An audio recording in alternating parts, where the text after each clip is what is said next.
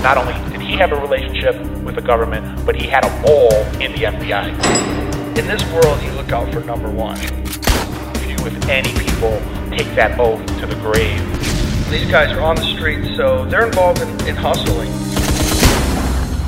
All right, welcome back into the OG podcast. I'm Scott Bernstein, along with my partner, Jimmy Buccellato, and the always distinguished Roberto Beauchene behind the glass. Hey now. Hey now. So this week we have our first in-studio guest. I want to welcome to the OG podcast retired U.S. Treasury agent Jim Sanderson. Thanks for joining us, Jim. Thank you for having me. Jim recently published a book called Down the Rat Hole that does an excellent deep dive into an unsolved triple murder from Metro Detroit back in 1985.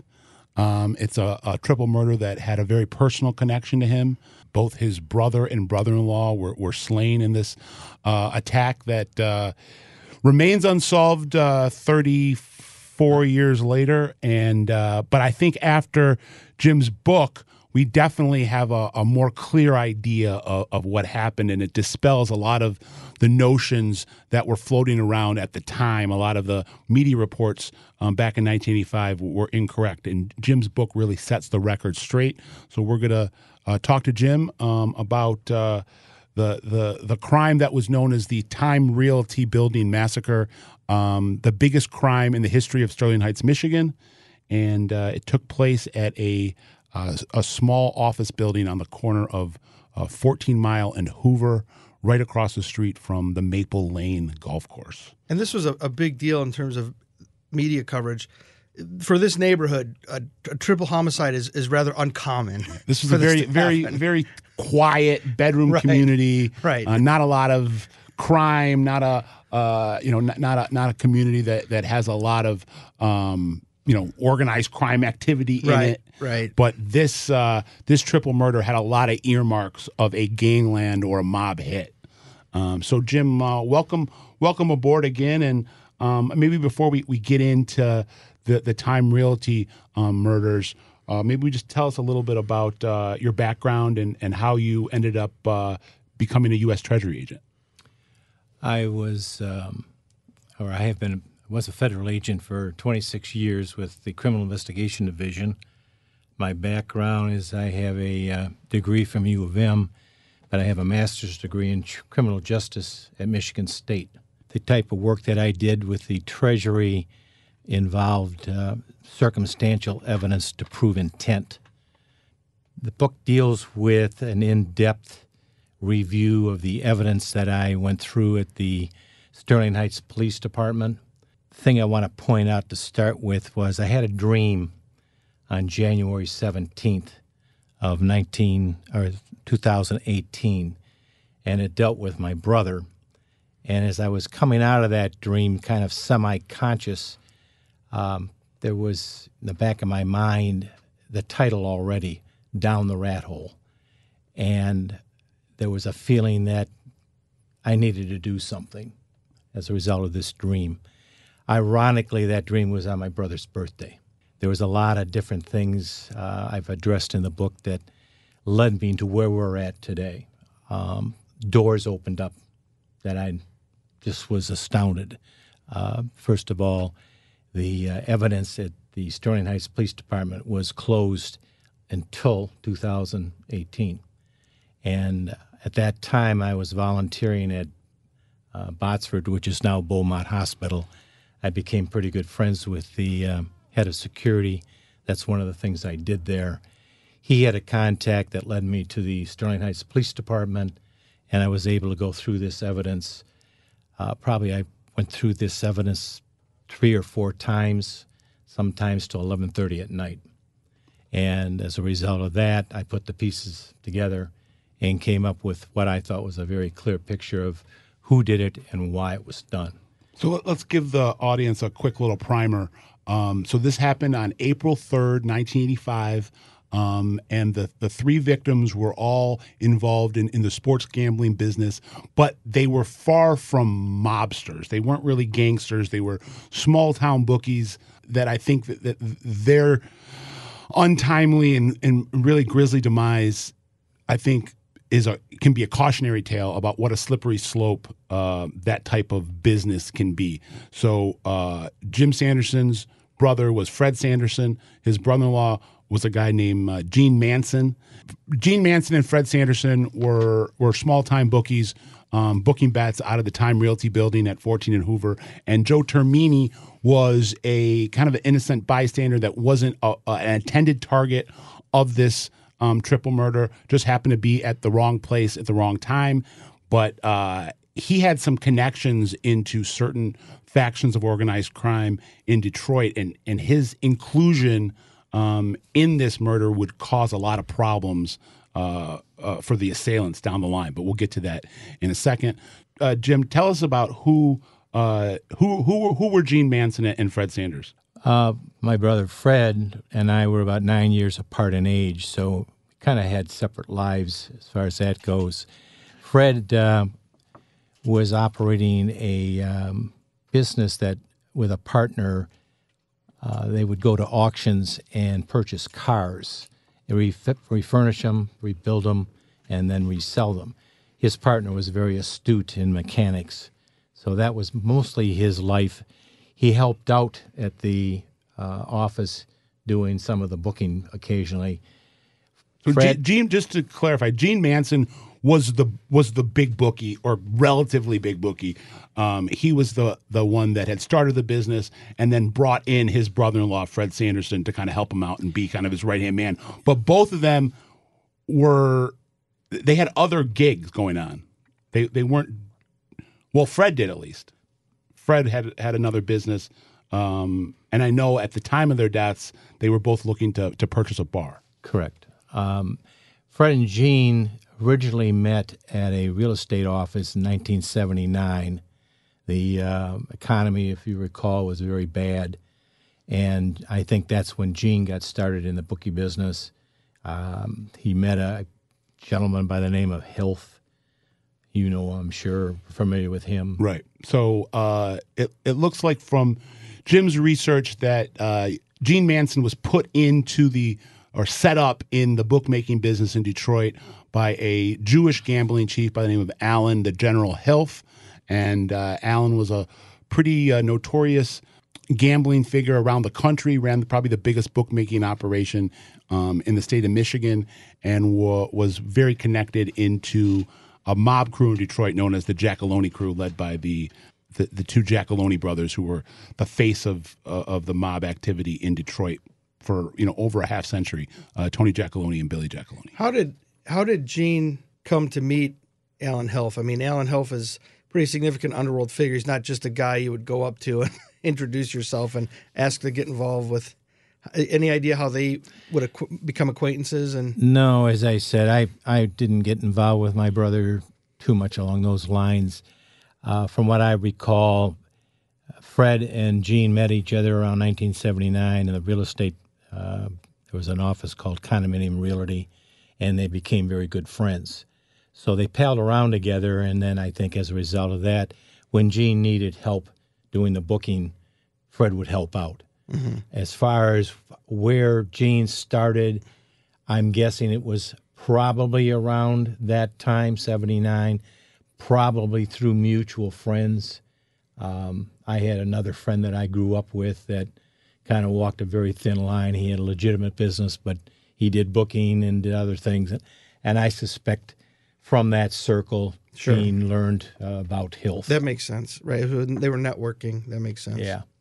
To what extent were you aware of their involvement in illegal activities? So bookmaking, some people think it's a harmless vice. It is nevertheless an illegal, illicit business. How it's just sort of interesting because you're involved in law enforcement, and I cover this in the book. Yeah.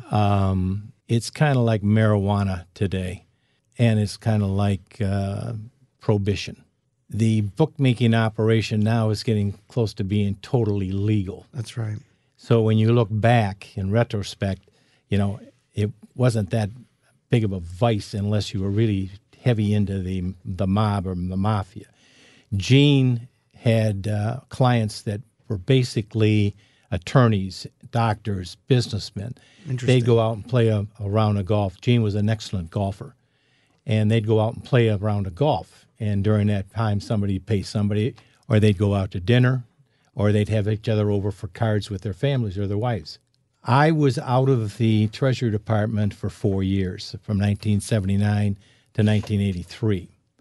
So during that time, I briefly learned more about Gene. He was known as Gino, a little bit of what he was doing. When I got back into the government, as you were pointing out, my attitude at that time was that wasn't my forte as far as going after bookies. Secondly, my understanding was for Gene's situation, he obtained what they call a tax stamp. And as far as the Internal Revenue Service was concerned, if you had a tax stamp and reported your wages, the federal government wasn't interested in you. Mm-hmm. And then the final thing was you declared yourself on the form as a professional gambler. Correct. And the last thing was I was related through marriage, and it just didn't seem like a good idea to be turning my brother-in-law. Would benefited nobody. Of course. And if we're talking about, taking bets on golf games, I mean that's outside the purview of the federal government. I mean that's just not right. It's just not something the feds are going to investigate. Anyhow, at the local level. They were booking bets. I mean, I think some of their bets were as small as $25-$50 that went up to guys betting $1,000, $2,000. But they weren't in the deep end of the pool per se. They weren't tough guys. They weren't gangsters. They were running a relatively small bookmaking operation in the suburbs, dealing with all white collar people. So it didn't seem like you were dipping your toe into dangerous ground. But correct. But as I said, earlier, I think this is a cautionary tale of how that world can be a very slippery slope, and you can't get half pregnant. Yeah, I think before we go unpack how that happened, let's fast forward to the day of the crime, because I think it's interesting. It sounds like these guys are involved in some things that, let's be honest, a lot of people are involved in, right? Attorneys, doctors, and all of a sudden, then they end up dead. And they end up dead in an incredibly gruesome way that would lend people to believe that they were big-time underworld figures because of the style of the murder. It was a very violent, very vicious crime where they were killed execution style, and a triple murder just in general really kind of shocks the conscience. So yeah, if you could walk us through that when you first found out. So this was April 3rd, 1985. It was 2 days removed from the end of the NCAA tournament, a basketball tournament, that ended with a huge upset. Georgetown and Patrick Ewing were upset by Villanova in the 1985 national championship game. I believe it was played in Lexington, Kentucky, and it was one of the biggest upsets in sports history, let alone college basketball history. And this was a couple days later, and it's like, kind of the end of their busy period. If you're a bookmaker, you have a lot of heavy business during football season, and then you got a kind of a significant a set of clients for basketball season, but then things kind of start to slow down. I think in the spring and summer, not as many people bet on baseball. So this was really the end of their busy season, and they're kind of doing some house cleaning at the office on April 3rd. And then on April 4th, the bodies are found, and let's kind of talk about when you heard about it and what was the fallout from your family. Well, I was at work. I got a phone call from my wife that they had both been killed. First thing came into my mind was an automobile accident or something. I said, "What happened?" They said they were shot. So at that point, I left the office. I went to the scene. My two sister-in-laws were there. I had, and this led to another problem with the law enforcement. I went to the scene and told both of my sister-in-laws not to speak to anybody, and I was referring to the news, the press, and I apparently was overheard, and it was interpreted as don't talk to the police. We went back over from there, my wife and myself. I had to tell my mother, who had lost her husband 6 months prior, and then my sister-in-law and my wife were together. I went back to the office after that, They had removed the bodies. I was able to enter the entranceway of the office. I had been to that office only twice. There was no gambling activity going on at either one of those occasions. But I remember my brother-in-law, as much as I knew him, was a businessman, basically. He, as you pointed out, he wasn't operating some bookie operation in an alley. And when I looked in the office building, I checked, or I happened to notice on the desk was a plate with what appeared to be cocaine. You're talking about when you entered the crime scene. Correct. When I entered that, I got to the office, to the doorway, and I was able to look into the office. And on the desk was a small plate of what appeared to be cocaine. And the thing that immediately hit me was, that's not like him. He took care of business. He didn't operate an operation out of office where they're snorting coke, drinking, and having a good time. He would do the booking, from my understanding, and go home. And later, the toxicology reports would show that there was no cocaine in anyone's system, and it would appear that the planting, or it would appear that this was a planting of cocaine at the scene to kind of throw off investigators, and it did, to the point where a lot of the reporting at the time in the press was that this was a drug deal gone wrong. Correct. Which was inaccurate. Pretty, and in some ways, slanderous. In the book, I've got copies of the newspaper articles that allude to that. And well, I remember there was one that said, according to a source, Manson and Sanderson were big time drug dealers. So I mean, the story kind of really started to kind of run amok to and deviate from the truth. Correct. So the Easter holiday was that weekend. Talk about the direct aftermath after you've discovered what happened. Your family is digesting the news. What's going on the next couple of weeks when the investigation gets started from your end at that time, and then we'll go to what you learned, 30 years later investigating it. Well, first of all, I spent Easter weekend in a funeral home. That following Monday, I went into the Sterling Heights Police Department, thinking there was something wrong, seeing that cocaine on the desk. Being in law enforcement, you're not really terrified of other law enforcement people, and it's a little bit like a fraternity. Or professional courtesy. Correct. I went in asking to talk to the lead detective, and I was kind of stonewalled. Now, again, as I said earlier, I told nobody to talk to anybody, and they stonewalled me. Finally, I got irritated, and I said, why don't you have the lead detective come and see me, or bring him in, or whatever. And about 3 or 4 minutes later, the lead detective walked in, and we bumped heads. And he started giving me the third degree. I was a federal agent. Was I ever investigated myself? And yada, yada, yada. So they start looking at you as there's a possible tie-in, or you had knowledge that you're not sharing with them. Correct. So, I mean, that's just kind of adding insult to injury. You're already dealing with the death of your brother and your brother-in-law. Your family's in chaos. You just want to get answers. Meanwhile, the law enforcement, the people that are investigating this are, at least at first, putting a microscope on you. Absolutely. So I finally said, well, do what you got to do and get it done, and maybe I can help you. I walked out, and I never talked to him again. And then at one point, wasn't there an instance in your book you describe where an undercover police officer approaches you acting like he was some concerned citizen trying to garner information from you? At that point, this was probably a couple of months later, as a result, obviously, of this happening, I was taken out of my position at work and put on a project till they did a background investigation on me. You're basically put on a desk to kind of do busy work until we could clear you. Exactly.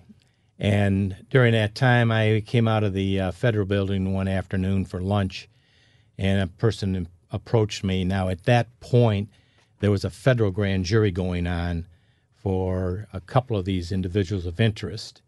And this gentleman led me to believe that he was a part of that federal grand jury. He sympathized with my state, and we took a walk down around Detroit, and I was sharing my ideas, trying to figure out what was going on and why, especially. And then when I went through the the reports at the Sterling Heights Police Station, I discovered that this was a Sterling Heights detective wearing a wire trying to entrap me is what it amounted to. So it looked like even before you started to dive into the investigation yourself, you kind of were aware that part of this investigation was kind of going off the rails and they were looking at, maybe the wrong angles. You mentioned a figure by the name of Jerry Atkins. Now, it appears that Jerry Atkins might have been the getaway driver or one of the getaway drivers for the triple murder, as well as a go-between for let's say the conspirators and the actual hitmen. And it appears from, or doesn't appear, it shows from your investigation that Jerry Atkins showed up at the Sterling Heights Police Department within a week of the crime taking place. Correct. And started divulging some forms of information. And it appears that he was like trying to get a leg up on what was being investigated because he was worried that he had been identified. One of the interesting parts of how this whole thing went down was when the assailants were leaving the scene of the crime, one of them almost got into a real serious car accident speeding out of the driveway onto 14 Mile. And the car that they almost ran into got an ID on the car. Am I right? What happened is they came flying out of there. Atkins, I believe, was the second car out. He almost got T-boned by a elderly, or not an elderly lady, but a lady that was coming eastbound on 14 Mile Road. I suspect that he may have glanced and recognized her or thought he recognized her, and as a result of that, he was concerned about whether he was going to get identified. He got spooked. Exactly. And he was kind of a low-level mob crony, kind of a wannabe that did various busy work tasks, driving people from here to there, passing messages and whatnot. I suspect, going back through the evidence too, he was concerned about whether he was identified, and I think he was also prompted by one of the lead suspects to find out what went on, and as time went on, to kind of keep on top of what the police were finding. So what did he divulge in his first couple of meetings with Sterling Heights Police? He came, as you pointed out earlier, I think about a week after this happened. I think it was 6 days. I think it was April 9th. Correct. He walked into the Sterling Heights Police Department, said that he had knowledge of what went on through another source. He called them Ears or JJ, and as it turned out, that was him. He gave them enough information to be believable. He indicated that they had all been shot behind the ear. So he knew stuff about the murder scene and the crime that normal, everyday civilians wouldn't have known, that hadn't made the press yet. Correct. So he showed the validity of what he was saying to the police by giving them information that only someone that was involved in the crime would have known. Correct. As a result of that, he then suggested that there was bookies that were willing to come forward, but they were afraid that they're all targets of a hit. And if police would turn that away from them and have it more towards narcotics, they might come forward. So as a result of that, the police planted a phony story in the news within days, indicating that it was a drug-related and that my brother and brother-in-law were big drug dealers, as you pointed out, and led the police down the wrong track right off the get-go. My understanding of the crime scene, that money was stolen.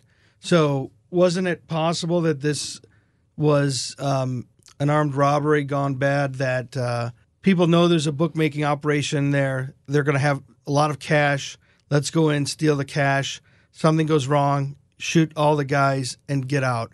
Was that under consideration at the time, that this was not a drug deal, not a mob hit, but armed robbery gone bad? Now, this is reflecting on the evidence that I went through. Sure. Okay. I was aware personally that my brother had at least $50,000 back in the 70s. Now, this was in the 80s. Quite conceivably that from that time forward, he had at least 100,000.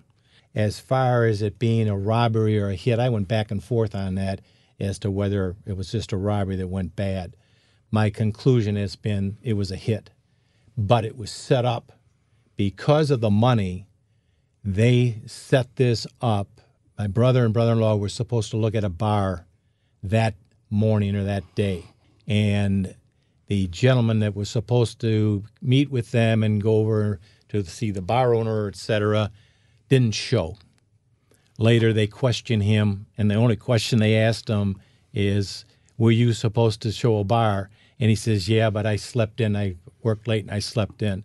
Now, as a professional investigator myself, you don't stop there. It's the who did you see, when were they supposed to see him, what was the name of the bar, all this information. The police never asked him any of that, okay? So they had this large amount of money. They then went back to the office that afternoon, and I'm guessing they had between $100,000 and $200,000 in my brother's briefcase. So that was intentional, not only kill him, but to take that money. That's a result of my brother-in-law, and I don't want to go too far ahead, had borrowed some money. It wasn't paid back in the time frame that this individual thought it should be. He felt he was disrespected, and it became a grudge. This guy, our main suspect, is associated with the was mob. a Giacalone soldier by the name of Paulie Leggio, who was tied in the Giacalone crew. Gene Manson's relationships with Alan Helf, who set him up in the bookmaking business, and then through Alan Helf, it looks like he met Paulie Leggio. And he had relationships, friendships, some level of business contact with them in the sense that they were possibly silent partners in his bookmaking operation. And everything was copacetic for 5-6 years. And then some cracks in their relationship start to appear in late 1984 into early 1985. And it looks like that Gene had falling outs with both Leggio and Helf in the months leading up to his murder, which probably did kind of set the scene for what happened. Correct. They became friends. In fact, Leggio was in Gino's wedding. And one of the other things I recall is they went down, Gino and his wife went down to Florida to see Gino's wife was pregnant at the time, and Leggio's gave them or sold them some bedroom furniture. So they were in good terms until this falling out, as you said. But then it became very personal and very nasty. So I think the first part of the falling out happened with Helf from your investigation. So Alan Helf had set up Gene Manson in the bookmaking business. Alan Helf would actually bet through Gene Manson because he was a big bettor himself, in addition to being a handicapper and a bookmaker. Gene would take Alan's action. I think he would also use Alan sometimes as a layoff. It appears that there was some type of dust-up between Alan Helf and Gene Manson over a fixed card game. I was out of the government from 79 to 83, and I recall Gino telling me this, all right? He had attended a game at Hills. So in addition to being a bookmaker, Alan Helf was also running a floating backdoor casino that would set up shop at different locations every couple days, whether they be in a basement of a residence. Sometimes it was in Alan's basement. Sometimes it was in just kind of random houses around Metro Detroit. Sometimes it was held in the estates, in the mansions of professional athletes in Detroit, guys like Isaiah Thomas, the NBA Hall of Fame point guard from the Detroit Pistons, Tommy Hearns, the great boxer from Detroit. They would actually host some of these casino nights for the mob. And within these casino nights, a portion of the games that were going on were fixed. The deck was stacked against a lot of the commoners that were coming into this world and are coming into these games, and in reality, a lot of these guys were kind of lured in as marks and swindled. Not everything was on the up and up, and it looks like Gene took umbrage with going to one of Alan's games and he believing he got ripped off. Gino told me that. Yeah. Okay, so that's direct evidence. Right.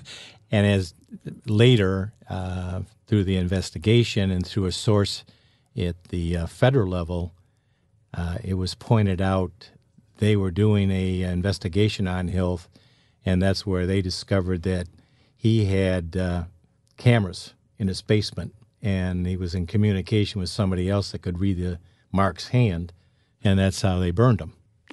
This was a common tactic in Alan Hilf's crew. The group of people he hung out with they were all called the Capitol Street Social Club crew. It was a group of non-Italians, Jews, Middle Easterners that were a gambling clique and were a very successful gambling clique and made a lot of money for the Giacalone brothers. And it looks like this fallout with Alan Hilf would kind of foreshadow the next couple months. And without Alan Hilf supporting Gino anymore, that kind of left him exposed for someone like Paulie Leggio to do what he did to him. It was also my understanding, I don't know when it occurred, Gino was able to get a better line out of New York. From Jim's investigation, it appears that Gene Manson's bookmaking operation took some losses at the end of football season and was in need of some money. I think it was during basketball. Okay, well, this was like February. Gino had a ledger of who his bettors were. Of course, it was coded, but it was obvious that he had borrowed $50,000 from Leggio, and that sparked this not being paid back in time. Then it sparked Leggio's anger, and then there was threats and these were friends. I mean, Leggio was in Gene's wedding, so. Well, not only that. Now, again, this was in the interview of my sister-in-law, Gene's wife, and they brought his name up as potentially a person of interest that may have been involved. And her reaction in the report was, no, he's a hothead, but he just blows off. He wouldn't do something like that. Now, that's Gene's wife interpretation of this guy. Also, there were other people that I looked at as far as the testimony. And he had a reputation, and when you met him, oh, he's friendly, nice guy. But as time went on, he showed a darker side. Do you remember him from his associations with your brother and brother-in-law? There's two things I found of interest. One was Gino's wedding, and he told me later on about this, that he was talking to Leggio. Leggio saw me and said to keep me the hell away from him. And Gino thought it was funny. Okay. The second time, I don't recall whether I met him at that wedding or not. The second time was ironic.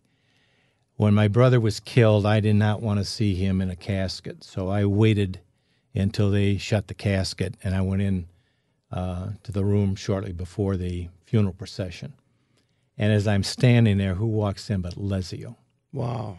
Now, I had no knowledge of what went on or anything else, but I remember making some sort of a comment. I hope whoever did this hangs or does something, whatever.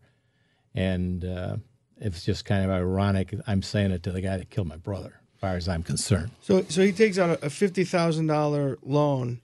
And I think he says he's going to pay it back in 6 weeks, and he had trouble paying it back in the time frame that he had allotted. And then at that point, it appears that Leggio said, well, the $50,000 that you thought you owed me, now I'm quadrupling it, and you owe me $200. There was verbal threats over the phone at a well-known restaurant, Mr. Paul's Chop House. You're right. Leggio sent this Bob LaPuma over, who is a known leg breaker. Scott can maybe give you a... Bobby the Animal LaPuma, one of the Giacalone's main enforcers, not someone that you want to meet in a dark alley. Correct. And then Leggio himself appeared one night. Now this, again, some of this stuff I look at the evidence which supports what I have personal knowledge of, because my brother told me about this incident where Leggio walked in, he pulled a gun on Gene, threatened him, knowing my brother, what he he told Lesio, put it away or use it. At that point, Lesio had to do one or the other. So he stormed out, but on the way out in the parking lot, he took I'm guessing, the butt of the gun. He knocked the side rear view mirror off of Gene's car and broke the windshield with the butt of the gun. So, I mean, that's a demonstration of his temper. So on the east side, though, at that time, like, Mr. Paul's Chop House would have been like the Copacabana, or like, you know, a lot of these organized wise crime guys. figures would hang out there. Yeah, and to be at the religiously. bar. Yeah. Well, the other thing is, too, they all go to the nicest restaurants. And today, Mr. Paul's is still a nice restaurant. They hung out at a place on the west side in Southfield. Oh, Dimitri's. You know, these are upscale restaurants that they hung out at. And at that Mr. Paul's, Lesio was overheard shouting, which again is in the reports. He was overheard shouting threats to Gene. And ironically, I was there not too long ago and talked to the owner of Mr. Paul's. And I asked him about, did they have a phone booth in here back in the 80s? And he kind of smiled. He says, yeah, over there. You know, and he showed where indicated where the phone was. And I kind of led the conversation around to Lesio. And indirectly, he said that he recalled Lesio shouting threats in that phone on more than one occasion. So there were multiple eyewitnesses, it sounds like. Correct. Yes. Do you think your brother and brother-in-law were aware of the severity of these threats? Obviously, he's LaPuma. I mean, these guys aren't, you know, to be trifled with. Do you think he was aware of the severity? Yes. They were apparently in a bar shortly after this threat from LaPuma. And I think they were asking him, you know, is this serious? And he says LaPuma was nobody to mess with. Right. And LaPuma had been a suspect in some gangland slayings in the past, so he had a reputation. But I don't think they were aware of the severity to the point where they're going to get killed. I wonder if at that point, the people that are demanding the money, it starts off Leggio, then LaPuma gets involved, and then my understanding is that Vito Giacalone gets involved. And now we're talking about upper echelon here. These are not just, like, as you point out, street alley gamblers. I mean, Vito Giacalone is a high-ranking member of Italian Cosa Nostra. Like nationally. Right. With a reputation that spans the country. Right. A suspect in the Hoffa disappearance. Right. Someone who's known for volatility, and someone that, frankly, was a suspect in probably 24 murders. So if this gets his attention, we're talking, like, as you point out, Scott, DEFCON 4. Yeah. Right? So he gets summoned. So Gene got summoned to Billy Giacalone's house at some point in the weeks leading up to his murder. Again, see, some of this, it's just, I remember being told that he went to see Giacalone. I wasn't aware which one it was, but I also was aware that he left upset. He had a small problem with his stomach, indigestion or whatever, and his wife was concerned about him drinking too much, and this kind of started that all over again too, because he was upset. But yeah, I know from the streets and what I heard at that time that he had gone to see Giacalone and left upset. Gene and Freddie might have had something to do with Giacalone pressuring Leggio. Leggio had recently opened up kind of a satellite office in Florida and was moving cocaine up from Florida to Michigan, and as well as, I believe, opening up a sports book and a loan sharking business in Florida where he was making money, and the Giacalones were squeezing him for tribute from their Florida operation. Some of the evidence showed that he had something going on in Florida. And it from talking to people that I spoke to, it looked like Leggio wanted to leverage the loan that he had out from Manson as a way to appease the Giacalones and pay them tribute from the Florida operation. And it might be that Billy Giacalone summoned Gene there to, I mean, I'm guessing Billy might not have even known all of the specifics of what were going Probably on. Not. He just knew that Paulie Leggio was telling him that Manson had taken out a loan and Right. wasn't paying it back. Right. Either that or that he was not paying tribute money. Right. Because Gene had been protected by Leggio and Hilf, and that probably put him in a situation where he wasn't having to always kick up. They were taking percentages of the business that they owned and kicking it up. Correct. And then when they were removed from the scene, there was no protection, and that money that was being kicked up probably wasn't being kicked up anymore. And at that point, it falls on Gene. Correct. The suspects in your mind decide to execute these individuals. There's no turning back. We're not waiting for the money. Walk us through your theory in terms of How the hit went down. right, how the hit went down, the suspects, how they go through the decision-making process to take these guys out. Freddie and Leggio did not like each other. So the hit on my brother was probably more of a anger than being involved with the gambling so much. The gambling was more Gino, and it was the $50,000 loan that he thought he should have gotten back sooner, didn't get any respect. He had a little man's personality, and as a result of that, he decided he was going to put a hit out. It appears that the hitmen that were retained for this job came from a African American subunit of the Giacalone crew that was known as the Murder Row Gang. It was made to look like a gangland hit, and that was their style, of course. Turning the temperature down in the room, opening up the refrigerator, that type of stuff. The shot behind the ear with a .22.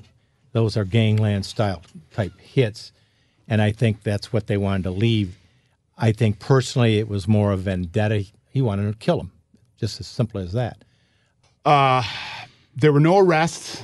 It appeared that the getaway driver, or what the reputed getaway driver, Jerry Atkins, the government was trying to leverage cooperation from him because at the time, even though he had given up information privately to the police, he wasn't willing to, take a witness stand or whatnot. And when he got called in front of the grand jury, he possibly perjured himself, and he was brought up on perjury charges and acquitted. If he had been convicted of those perjury charges, we could have very easily got an indictment in this case. Would you say that's true? Yes, and going back to Leggio and what you were talking about is there was testimony to federal agents by Leggio. He wouldn't talk to him, but he made the comment, "You wouldn't believe how hot it is on the street for me." So going back to what you said, they were putting pressure on him shortly after this thing. He couldn't, according to the records, he couldn't get coke. Yeah, well, and I heard that so Paulie Leggio was only free for another couple years. He was eventually locked up in 1987 for actually attacking an associate that had gone in front of the grand jury. Two associates, and they went into the witness protection program. So he was picked up, I believe, in April of 87 and ended up dying in prison in 92. La Puma ended up going to prison for the coke dealing that was going on in Florida, and he did, I think, a decade-long sentence. But it appears that at the very end, Paulie Leggio, I heard the term, quote unquote, he was on an island.